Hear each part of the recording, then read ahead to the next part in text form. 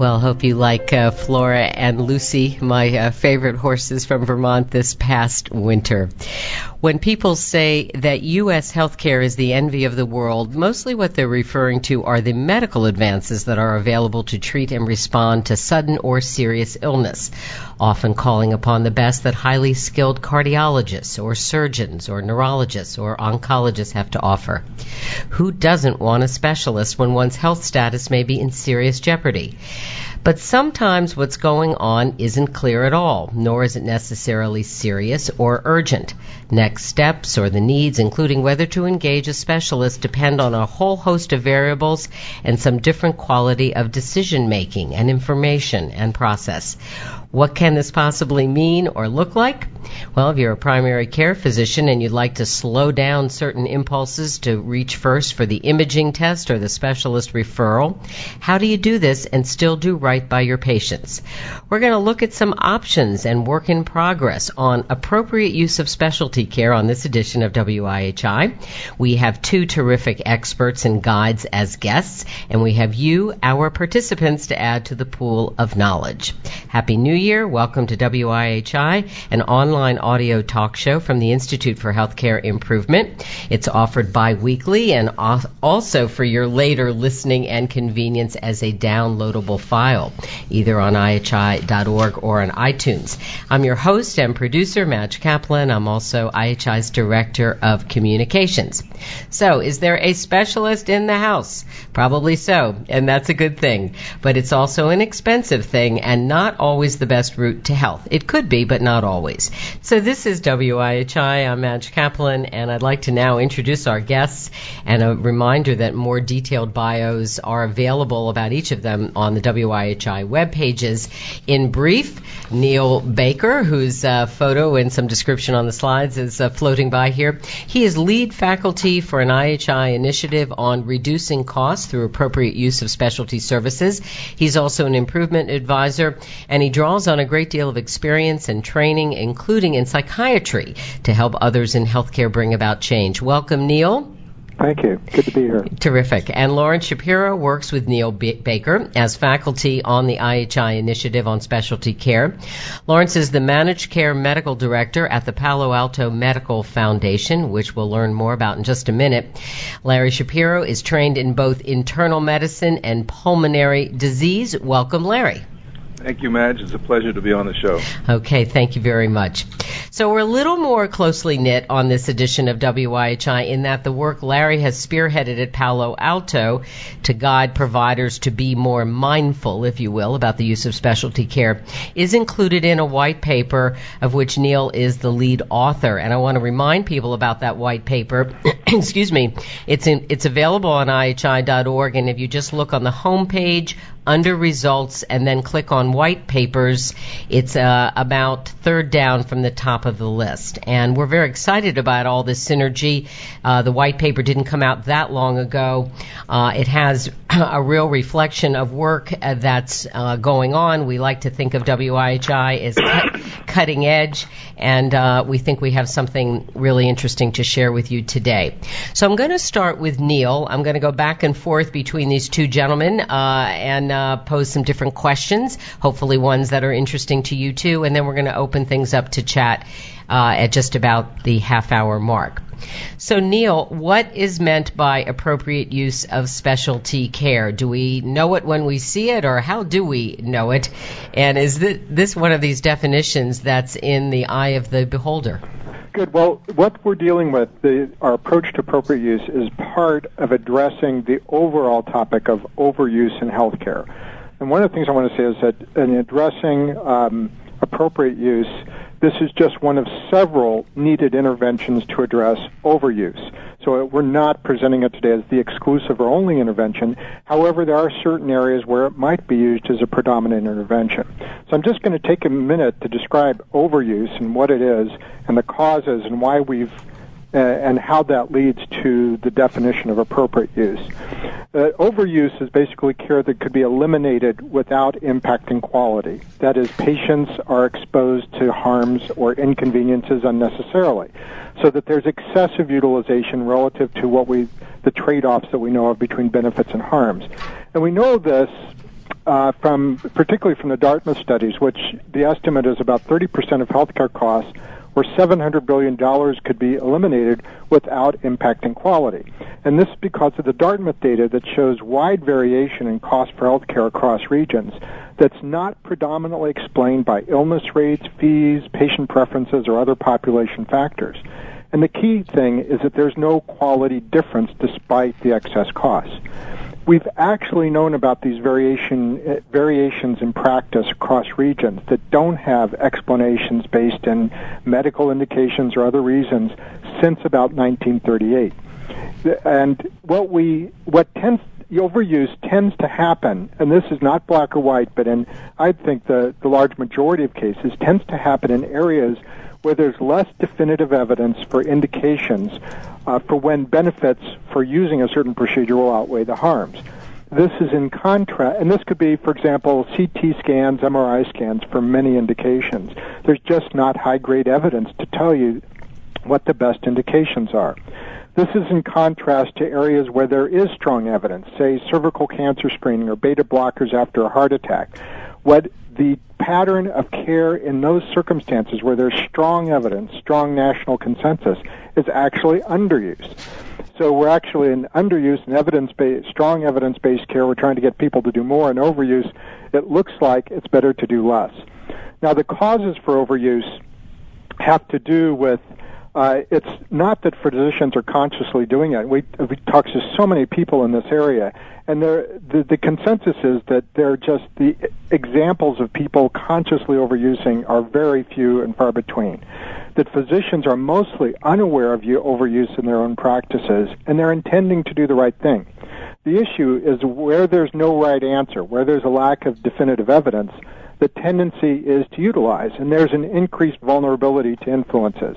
And there are three particular ones. One is financial incentives which drive care in the system. A second is the medical indications physicians use. They may have different indications for the same patient.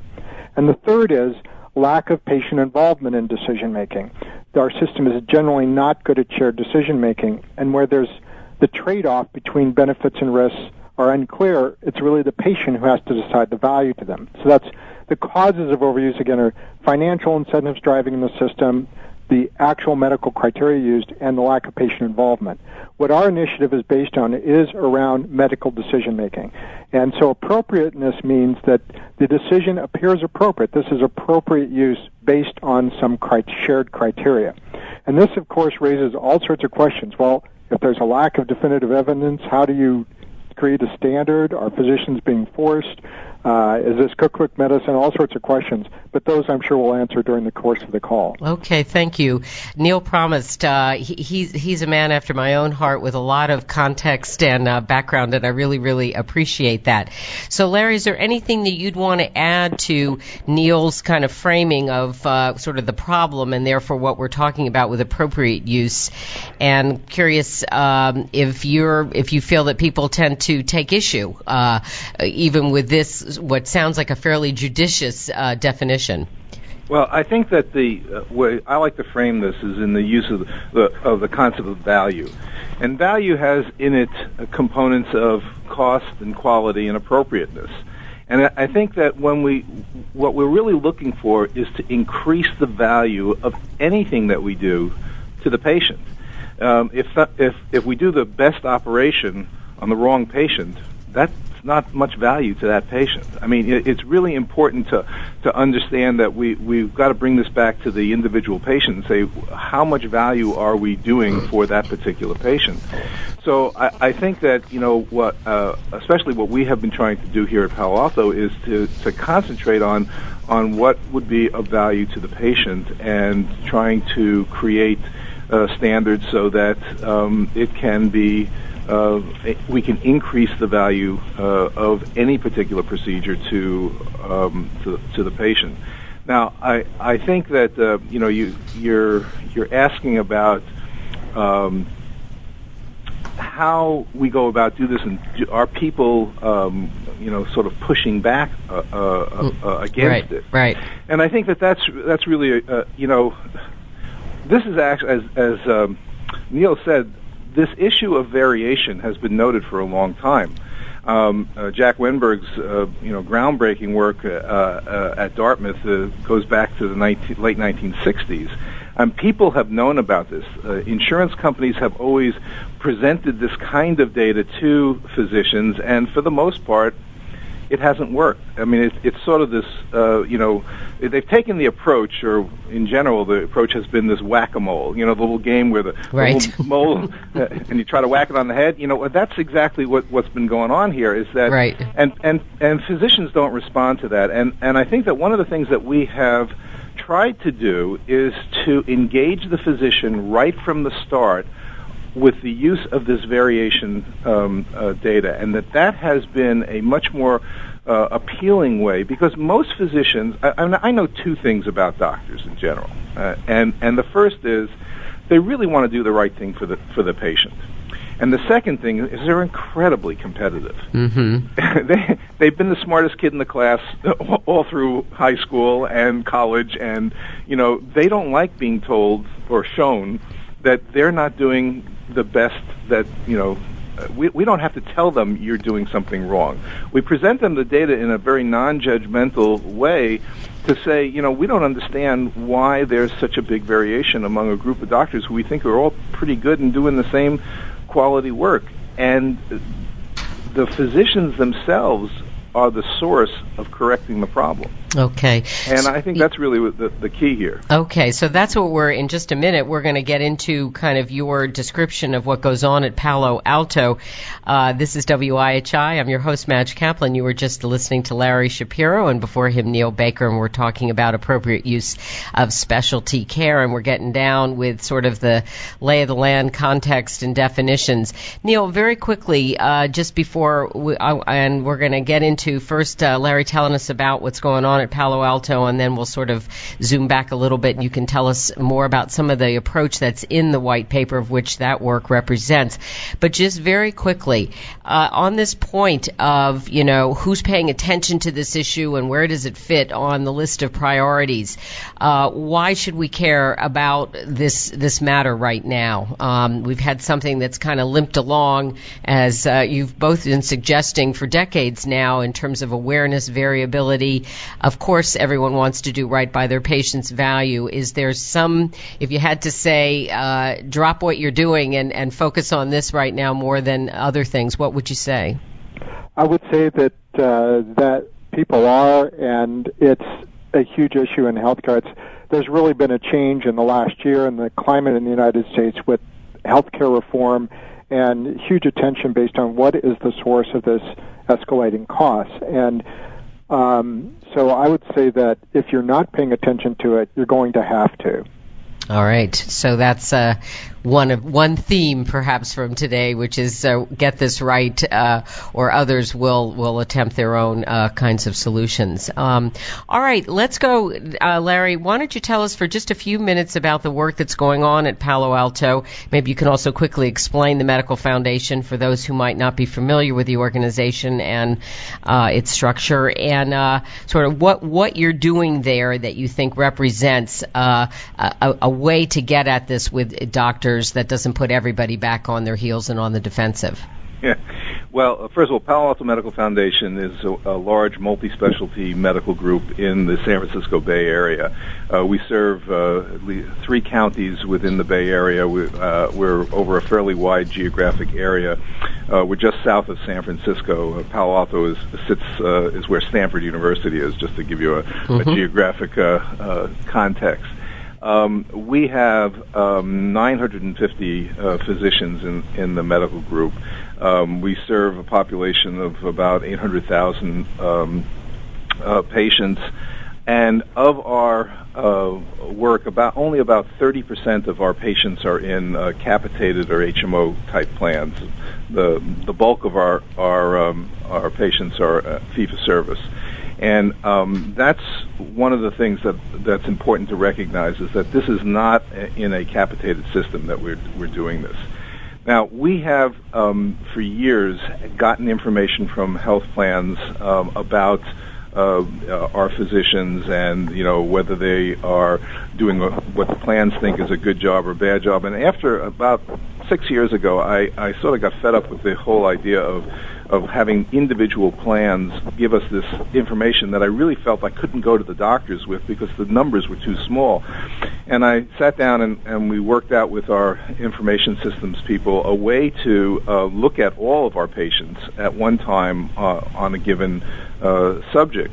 And this has been, we piloted this over a period of years and found that the physicians were very willing to look at this information. They wanted to know how they were doing in comparison to the people around them. Most physicians think that everybody is doing the same thing. And what we did in particular is to look at the most common things that a specialist would look at. So, for example, in our allergy department, the most common thing, reason to see an allergist is allergic rhinitis. For our general surgeons, the most common operation is removal of a gallbladder.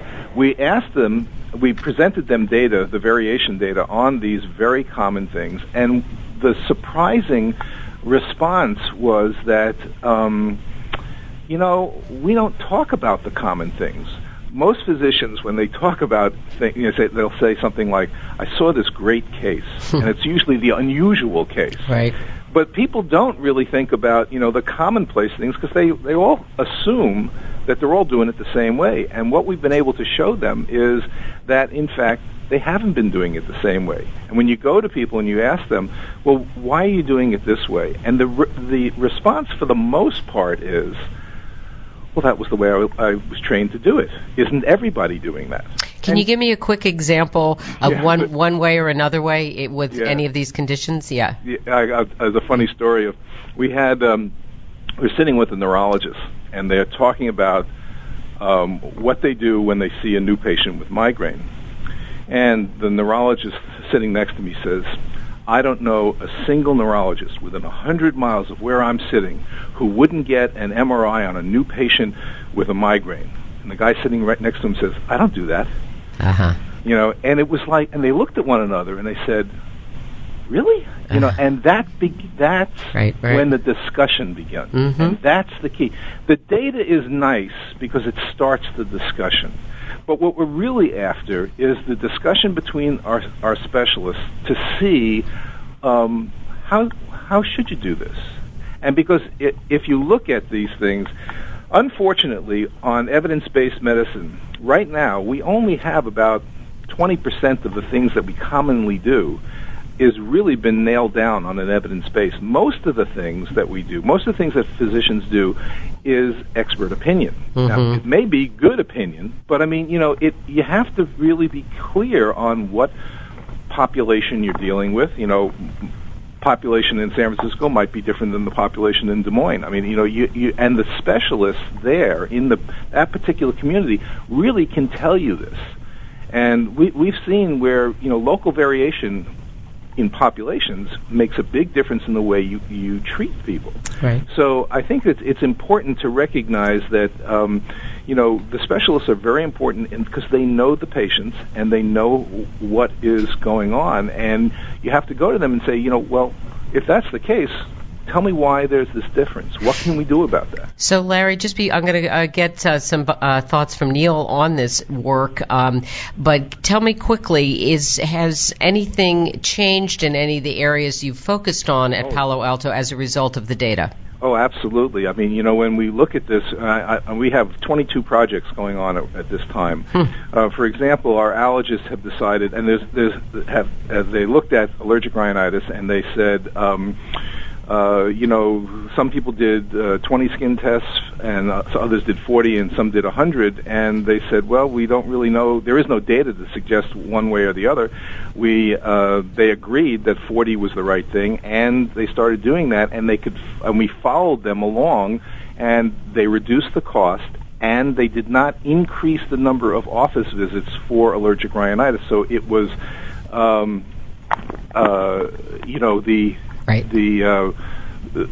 we knew that there wasn't a problem being created. An even better example of this is our use of the white cell stimulators in breast cancer. The oncologists got together. There was wide variability in the use of this very expensive drug.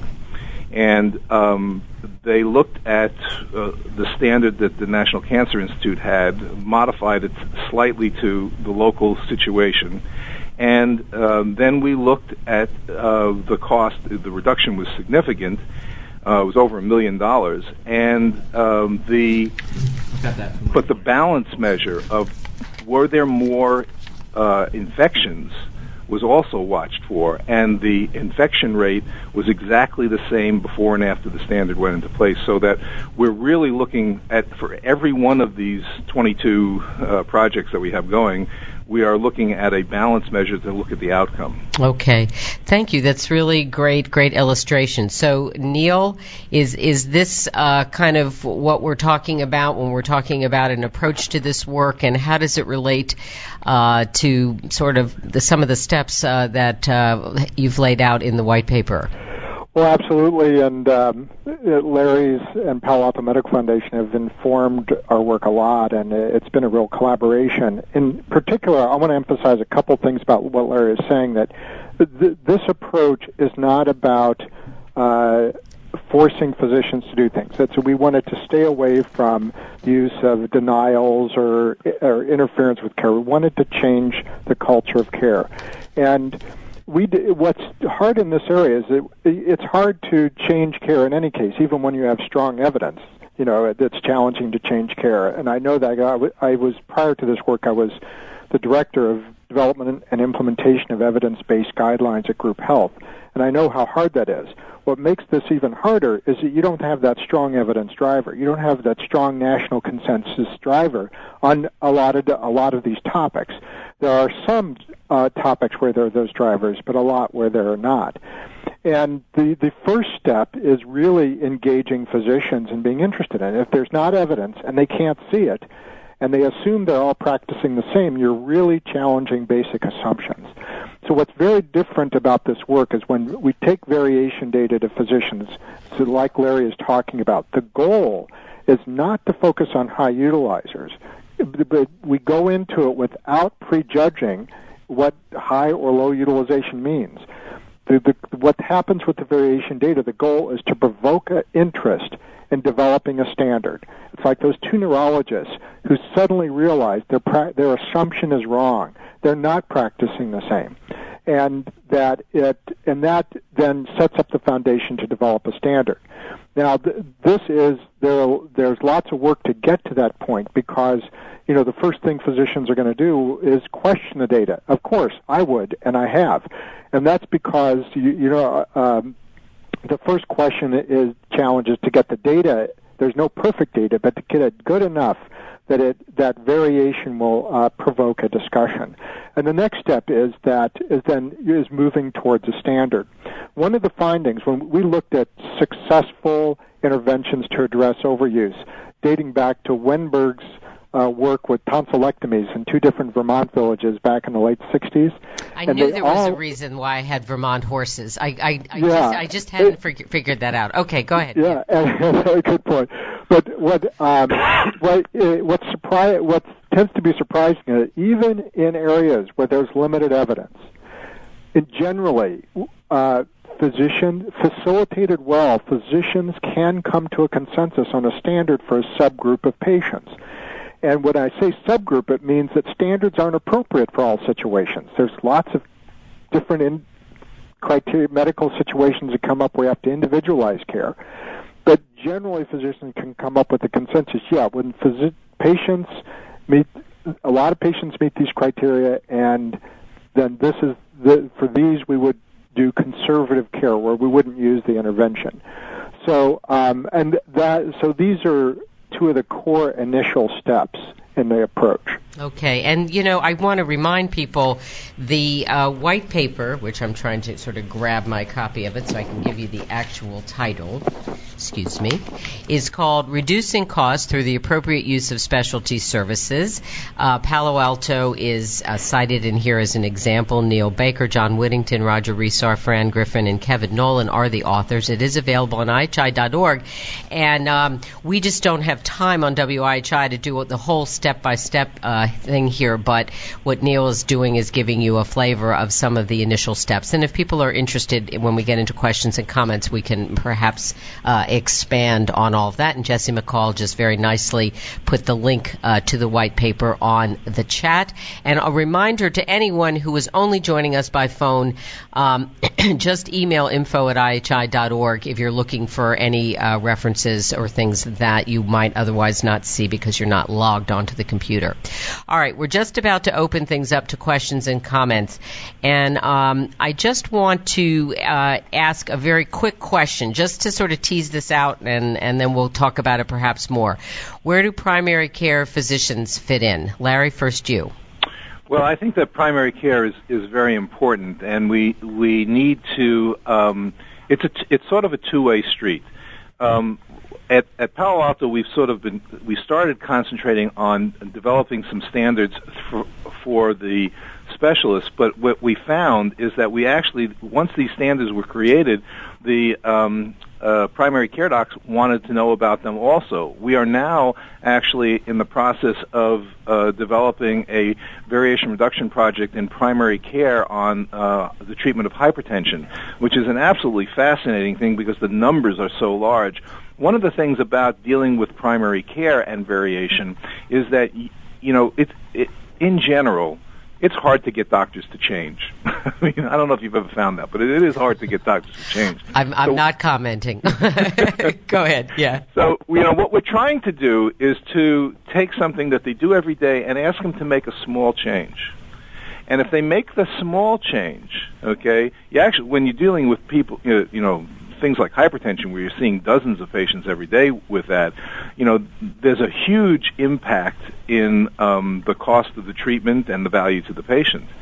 And when the physicians get more comfortable with this methodology of looking at variation and trying to do something about it, then they're willing to take on some of the more difficult things. I mean, when we first started dealing with some of the specialists, like the OBs, I said, I'd like to work on C-sections. They said, oh, no, that's too difficult. That's too controversial.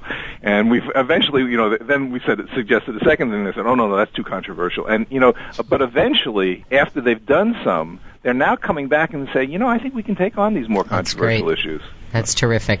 All right, Larry, thank you, Larry. Neil, real fast, and then we'll open things up. We already have some. This falls out of the first step of our framework for addressing this, which we call opportunity search, which you basically take, you look for opportunities that have high cost, variation, and other factors which make it look like you can address it like Larry was talking about. There may be opinion leaders in the physician group. But if you take a condition and look at the pathway of care, it may be that the best opportunity for a standard which is going to impact overuse is in primary care. It may be primary care ordering of tests. It may be primary care referrals to specialty. It may be that there's a particular issue just going on in primary care, like ordering of certain brand name medications. So as we've worked on this, we've become less focused just on specialty, but on where in the pathway of care. I think ultimately both primary care and specialty have to be involved. Okay, very, very good. Well, I'm glad we got that out there. And some, key concepts here. Neil's talking about opportunity, and Larry's talking about that sweet spot of variation in data and information. And some folks are already getting on board on chat, but I'm going to bring up Jesse's mic and have him remind everybody how to chat in questions or comments, and we'll start to hear kind of what's resonating for those who've joined us today. Jess. All right, so the chat room is now open. If you select from the drop-down menu who you'd like to send it to, I'd ask that you send it to all participants. That's going to make sure that everyone on our program is able to see the questions as they come in. Now, one that got to me ahead of time from Nicholas Yefantides. I hope I'm pronouncing that right. He sent it to you alone? Yeah, he sent it to me. He knows my poll on the show here. Okay, good. When using appropriate use guidelines, yet encouraging patient participation in their care, patients will often request specialty care that may not be appropriate through the physician's eyes or in that avenue. How do you go about handling that or put systems in place to really help patients effectively engage in their care? Okay, all right. So that's the big area about sort of shared decision-making, which which I know is part of this. So let's just dive in. Kind of, Neil, maybe sort of big picture ideas about that, and maybe, Larry, you can also talk about what goes on at Palo Alto. Sure. There are certain areas where shared decision-making with patients is always important, but there are certain areas where it's going to be more important than others. And so when we approach an area of, say, high-end imaging, within the framework, physician engagement of the patient around the decision is important. There's also a testing of the standard that occurs in the framework where we test the impact on patients and patients' questioning. There are certain procedures like, say, knee replacements or hip replacements where that may be more appropriate in the realm of working on shared decision-making. And there's evidence about the use of decision aids in shared decision-making, which are specially designed tools. And in a meta-analysis of 8 randomized controlled trials, there's a reduction of about 25% of utilization using those. So I think it's more, the patients are always involved. It just may be that in certain situations it's more that the physician decision-making is going to be key, and in others, the shared decision-making is going to be key. But that question is addressed, we ask that question in the framework. What is the impact on patients? How should patients be appropriately involved in that? Okay, thank you, Neil. Larry, is there a particular system that's developing at Palo Alto along with this work that you're describing? Well, yes, we are. We do have a shared decision-making project going on for specific procedures and specific disease entities like low back pain and bariatric surgery and a number of other, there must be about a dozen different specific disease entities that we're looking at, and we have information that we give to patients on this. But I think the question was really asking about how do you deal with the issue of patient demand? And I think that is a real issue. I was talking to our cardiologists about this, and I was saying to them, how come you have? We sorted out a group of patients that did not have any history of cardiac disease, but was complaining of chest pain. These are what they considered the very low-risk patients for cardiac disease. And there was a significant variation in the way the individual cardiologists would handle this.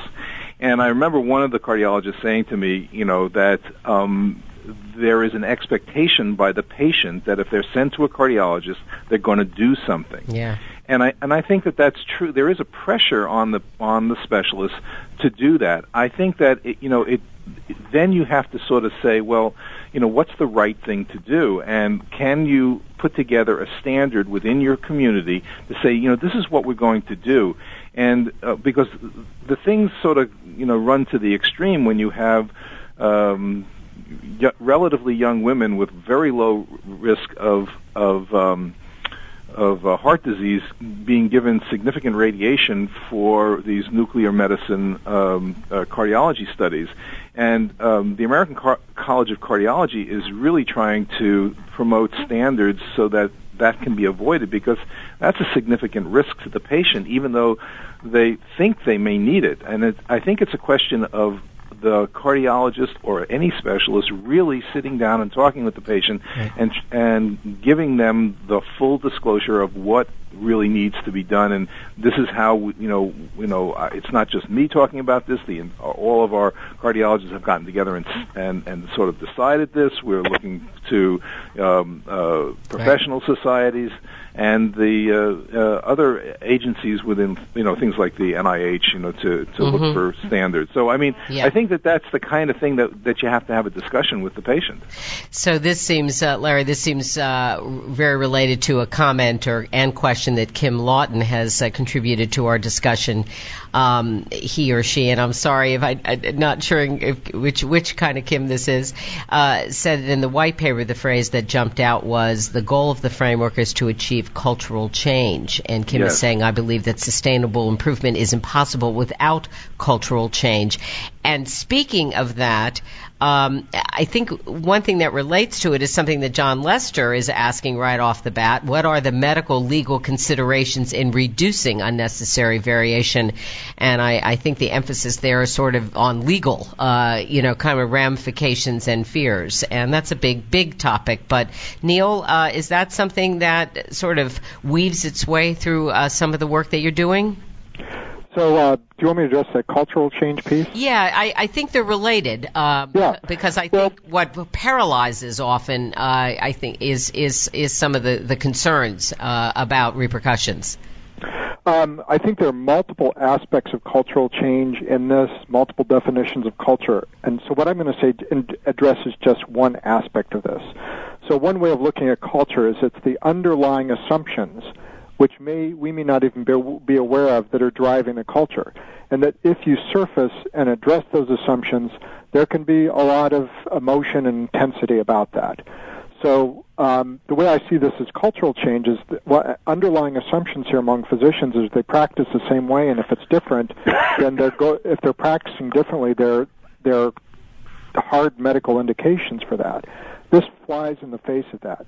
That is a very sensitive and significant issue to address. And so that's an example of one aspect of major cultural change here, because once you shift that, then you're really starting to get people observe practice, ask questions about it, and come together and practicing in a different way. This leads to one of the most important challenges in addressing this work, which is that in order to address underlying assumptions effectively, you have to engage people in conversations where their views come out. Right. You surface conflict. You try to steer away from judgment, and that's why I was emphasizing that in approaching these conversations with physicians, the last thing you want to do is judge high or low utilization. And it takes a particular type of leadership skill to both be assertive about addressing the topic of overuse while also engaging the physicians in this sort of conversation. Right. And I think it can also bring more meaning to patient demand, which I think can also sometimes start coming across as, hypochondria, neuroses, that sort of thing, people just being anxious when there may well indeed be some underlying issues there that have just not been uncovered. So that's one way I would react to it. So legal ramifications, in all of this, I don't want us to get too bogged down on it, but that's obviously when the stakes get higher and higher, the legal issues, start to sort of rear their head. Well, Madge, I would say that, and I am not a lawyer, and I don't play one on television either. But, you don't? Okay. The issue here is as I understand it, is what's the community standard? When you get doctors together and they talk about what should be the standard, what could be more than saying that I followed the community standard? I mean, to me, that's and as I understand, and I don't have this as 100% fact, is that in Washington they actually passed a law saying that if people adhere to written standards, that is a defense against malpractice. So I think that this kind of process actually mitigates some of the worry about malpractice suits. Mm-hmm. I think that if you sit down and talk to your colleagues about these things and come to a decision on how should we treat. Now, I think one of the things that's very important is that these are not hard and fast standards. We like to think about it as that it's sort of the 80-20 rule. We expect that 80% of the patients, or maybe 90%, depending on the standard, would fit the standard. But there's always going to be some 10 or 20% of patients where it just doesn't fit the standard, and the doctor's going to have to do something different than what the standard says because of the particular situation. We don't think that this is going to replace physicians as automatons. I mean, we expect that people, right, are still going to use their clinical judgment. I think that, the people throw around this term of cookbook medicine, and that's what this is all about. I think that that's wrong. I mean, this still takes a very skilled provider to decide when the standard should be applied. So, a reminder, in case you're not clear where you've landed, this is WIHI. I'm Madge Kaplan. You were just listening to Larry Shapiro, and Neil Baker is with us as well, and we're talking about appropriate use of specialty care. So, the comment you just made, Larry, makes me wonder about Suzanne Staples' comment, which is she's saying that to be more consistent across all practices, we're trying to create checklists by specialty, tests, meds, etc., that primary care physician should run or pharmacy before referring the patient out to a specialist.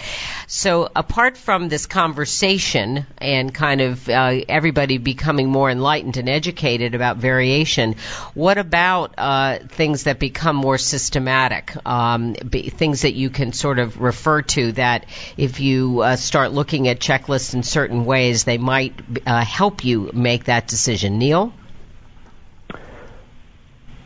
I guess I'm not quite clear on the question. Well, I think to what extent, if creating a checklist as a tool. Well, Madge, can I take that? Sure, go right ahead. Yeah. We actually have done a little bit of work in that field. We have what we call service agreements between the primary care and the specialist. So, for example, if a primary care patient sees a patient with blood in their urine, hematuria, and they are going to want to send the patient, or they're thinking about sending the patient to the urologist. In our electronic medical record system, as they bring up the referral to urology, there's actually a list of things that come up which says, have you done the following, 3 or 4 things? And before you send the patient to urology, please get these done because that's what we're going to need. So those kinds of things are important in this kind of work. We want to try to utilize our electronic medical record and our electronic systems in general to facilitate this kinds of thing. It is an interesting question because it really falls so much on the primary care doctors. They're, the primary care. I've been a primary care doctor and I've been a specialist at various times, and I'll tell you, it's easier being a specialist in some respects because you're dealing with. I was dealing with the lungs. Right. When I was on call as a primary care doctor, as an internal medicine physician, I didn't know what was. You could get calls from all over the body parts, kind of thing, and it's harder to remember right. all the different things that you're expected to remember. The specialists, and because of that, we need to create systems in place so that our medical record systems and our electronic systems can help the primary care doctors remember the things to do. The specialists, especially as you get towards the surgeons, you sort of tell them something or they decide something. It's sort of like binary with them. That's yes or no. They're going to do that, and you don't have to worry as much about having to remind them about things. But in general, the issue of checklists and things like that, I think are very useful. As I said, we call them service agreements, but they're really the same idea. Neil, thanks, Larry. Neil, any comments you want to make about what Larry has just said? But Lynn Capernola is asking, what is the role of health plans in partnering or supporting physicians in this work? I'm wondering if that has come up with any of the prototyping work that you've been doing. And I think the other area that I was wondering about, that because I know there are other examples in the white paper, to what degree are primary care physicians and specialists having conversations that sort of also looks at patterns? Yeah, in regard to the service agreements, yes, that is a part that may be necessary in order to implement a standard. Also, service agreements, essentially, when you're setting up checklists or criteria for referral, you're setting up standards. So it is really related part of this process, which is drawing primary care and specialists together to look at the interface. Their interface could be in support of a standard in primary care or specialty care as well. There was a comment on here, for example, could you use just-in-time phone consultation with the specialist right. before primary care ordered a test.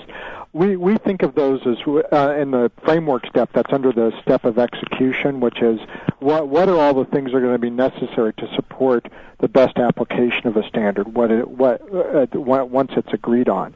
It's not a core methodology, but it can be a very critical supportive methodology around a particular standard. So the linchpin is what we're circling around is those standards in this method. What about health plans? Okay, health plans. That's interesting because I've just, in this phase of the work we've done the last couple of months, we've worked with 3 health plans. And the role of health plans is really important. And one of the things, and in terms of applying the framework that is a challenge, is if a health plan takes it on alone, the question is, what is the structure and way of engaging physicians? Physician leadership is so crucial here. It's a real barrier, and it may be that health plans need a partner in order to do that. So one, for example, with professional societies or medical societies. Another example where health plans are involved is the American College of Cardiology is developing appropriateness criteria.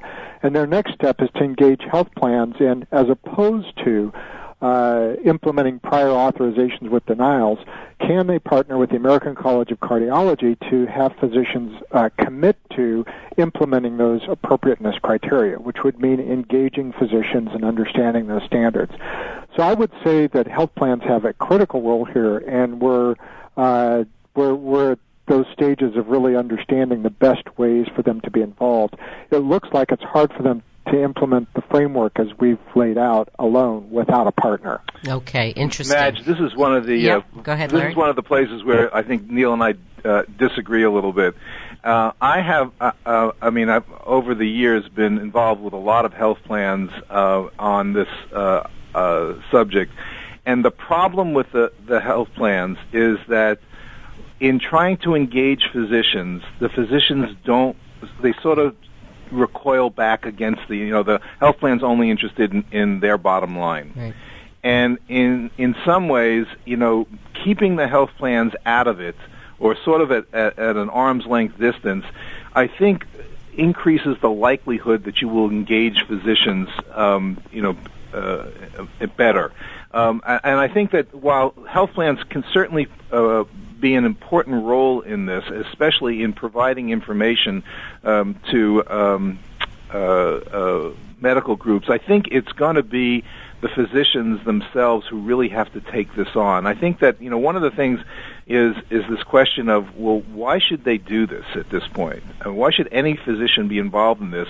Because the incentive to this it doesn't really seem to be there, and it might, quote, hurt me financially to do this work. Well, my response to that is that, first of all, we have a responsibility as a profession for our patients and our communities. I think I feel this more strongly as I became a grandfather in the last couple of years, and I look at my grandchildren and I say, these kids, what are they? What's the world we're going to leave them, and how are we going to provide the roads and the schools if healthcare costs just keep rising and rising, and we can't provide for everything? We need to be able to say, okay, we're going to create some controls on this, and who better but the physicians to really put that into play? The question about the issue of does it hurt my income to do this? I would say that our experience at Palo Alto is that it doesn't, because what happens is that, let's say that the cardiologist sits down with that patient and they say, you really don't need this treadmill or cardiac study or whatever it is. It's not that space goes unfilled. Right. They fill it with the patient who really does need to it, so that it's the appropriateness of the use of the service, right. And that's really what the key is. We have not found that our specialists are making less money because of these programs. In fact, it's the opposite. So, Neil, I see we're just starting to get to the top of the hour. Thanks, Larry. And I want to just return to one point on that, but very quickly I want to remind people that IHI works on specialty care appropriate use in one respect as part of our Triple Aim initiative, and which works on improving the health of the population, enhancing the patient experience of care, and reducing or at least controlling per capita cost of care. And there is a Triple Aim seminar coming up April 14th, 15th in Boston, and that information is on our website if you would like to learn more about that, ways to kind of get into some of this more deeply. I guess two questions for Neil, and I think some of the it'd be interesting if participants wanted to weigh in at all about kind of what seem to be the incentives and whether it's a lot of either ors or ands. I'm just wondering, Neil, there's the whole question about comparative effectiveness and whether that is going to sort of help this situation start to provide more of the information on a global basis. And I guess the other big thing that's sort of staring at everyone in the face, although perhaps people aren't sure exactly when, is payment reform, and whether that begins to sort of change the whole way that one starts to see one's decisions, whether they are contributing to the overall way one is going to get reimbursed or not. So, Neil, two big issues. You want to just first tick off your thoughts about comparative effectiveness and where that fits in? Sure, it's crucial. It's actually central. However, I don't think we can afford to wait around for it. I mean, it's going to develop over time, and it will be very helpful, and it's going to develop the kind of national attention and consensus that we need to have a stronger driver for these. But we don't have time. We need to be addressing overuse now, and we can. Then the second question was on financial incentives? Yes, exactly. They're a crucial component of the whole mix, and I think that the right financial incentives will expedite this work tremendously. On the other hand, just observations, there's significant gains being made without, even in the absence of the financial incentives being aligned in different communities. Not across every area, but this is where in the framework you have to be very thoughtful about picking the opportunity area, the condition in which you're working. The second thing I would say is that financial incentives are not the only answer, that these methodologies have to be integrated. Because if you look at integrated health systems where physicians are salaried and the financial incentives are supposedly aligned, they're struggling with the very same thing, escalating overuse of procedures and needing to address it with physicians. All right, thank you very much. Okay, so just let's see, one other quick question that will slide in here before we start to say goodbye. Somebody has wondered to what extent there's been any data looking at sort of the back and forth between specialists and primary care doctors. Well, actually, the way this was asked, how long a patient stays with a specialist caseload before being returned back to primary care, literature at all on metrics such as graduation or return rate, return visit, sort of. So that's cycling at all. Either one of you, is that something that's in the pipeline at all, that kind of work? That's going on. That's not the central focus of this work. Yeah. This work could help it in terms of developing the standards or criteria for referral and things. But there is a good amount of work going out there. For example, Dartmouth has done some work showing that when primary care practices looked at their patients, about 30 to 50% are sent to specialists are still there. And so in terms of looking at that kind of overlap, and this relates to primary care specialty care service agreements too. Sometimes sharing a patient is appropriate, but many times it's not. So that isn't the central focus of the work, but there is a growing literature and experience out there about it. Okay. I think that has to do more with the structure of the local medical community. Here at Palo Alto, where we have this sort of large, well-integrated group, the patients float freely between the primary care and specialists as they need to. The specialists support the primary care support the specialists, so that they work together on this. It's different, I know, in other settings when a patient is sent by primary care to a specialist, and the expectation is the specialist would take care of that patient from then on. Okay. All right. Wow. Well, we sort of sped along here. I want to give a big thank you to Neil Baker. And, excuse me, Lauren Shapiro, thank you so much for your insights and all the help behind the scenes here, helping me prepare and kind of get up to speed here so that we could bring this discussion to all of you. Thanks for your comments. Next up on WIHI on January 27th, we're not shy around here. We go for meaty subjects. We're going to talk about new models for residency work hours. We're calling this Alert to Change. We've got an illustrious cast joining us on January 27th. That information is on our website, and I hope you'll take a peek at that.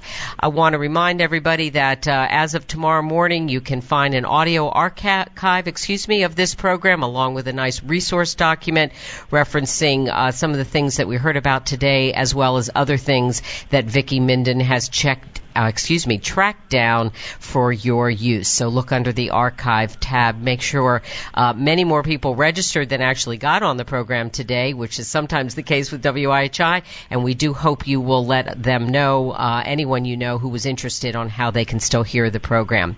When you log off, you can download the chat. You can also fill out a brief survey, and if you want to see the chat and if you want to tell me anything about the show, email info@ihi.org. So the people who make WIHI possible are Mike Sweeney, Jesse McCall, Alan Olison, Jane Rossner, Val Weber, Matt Morse, and Vicki Minden. We have some nice music that opens up the show and closes it. Original arrangements by Aaron Flanders on guitar and Miguel Sapasoa on piano. It's my privilege to host a program that's about spirited learning and improving patient care most of all. For the Institute for Healthcare Improvement, I'm Madge Kaplan. See you on the next program. Good day.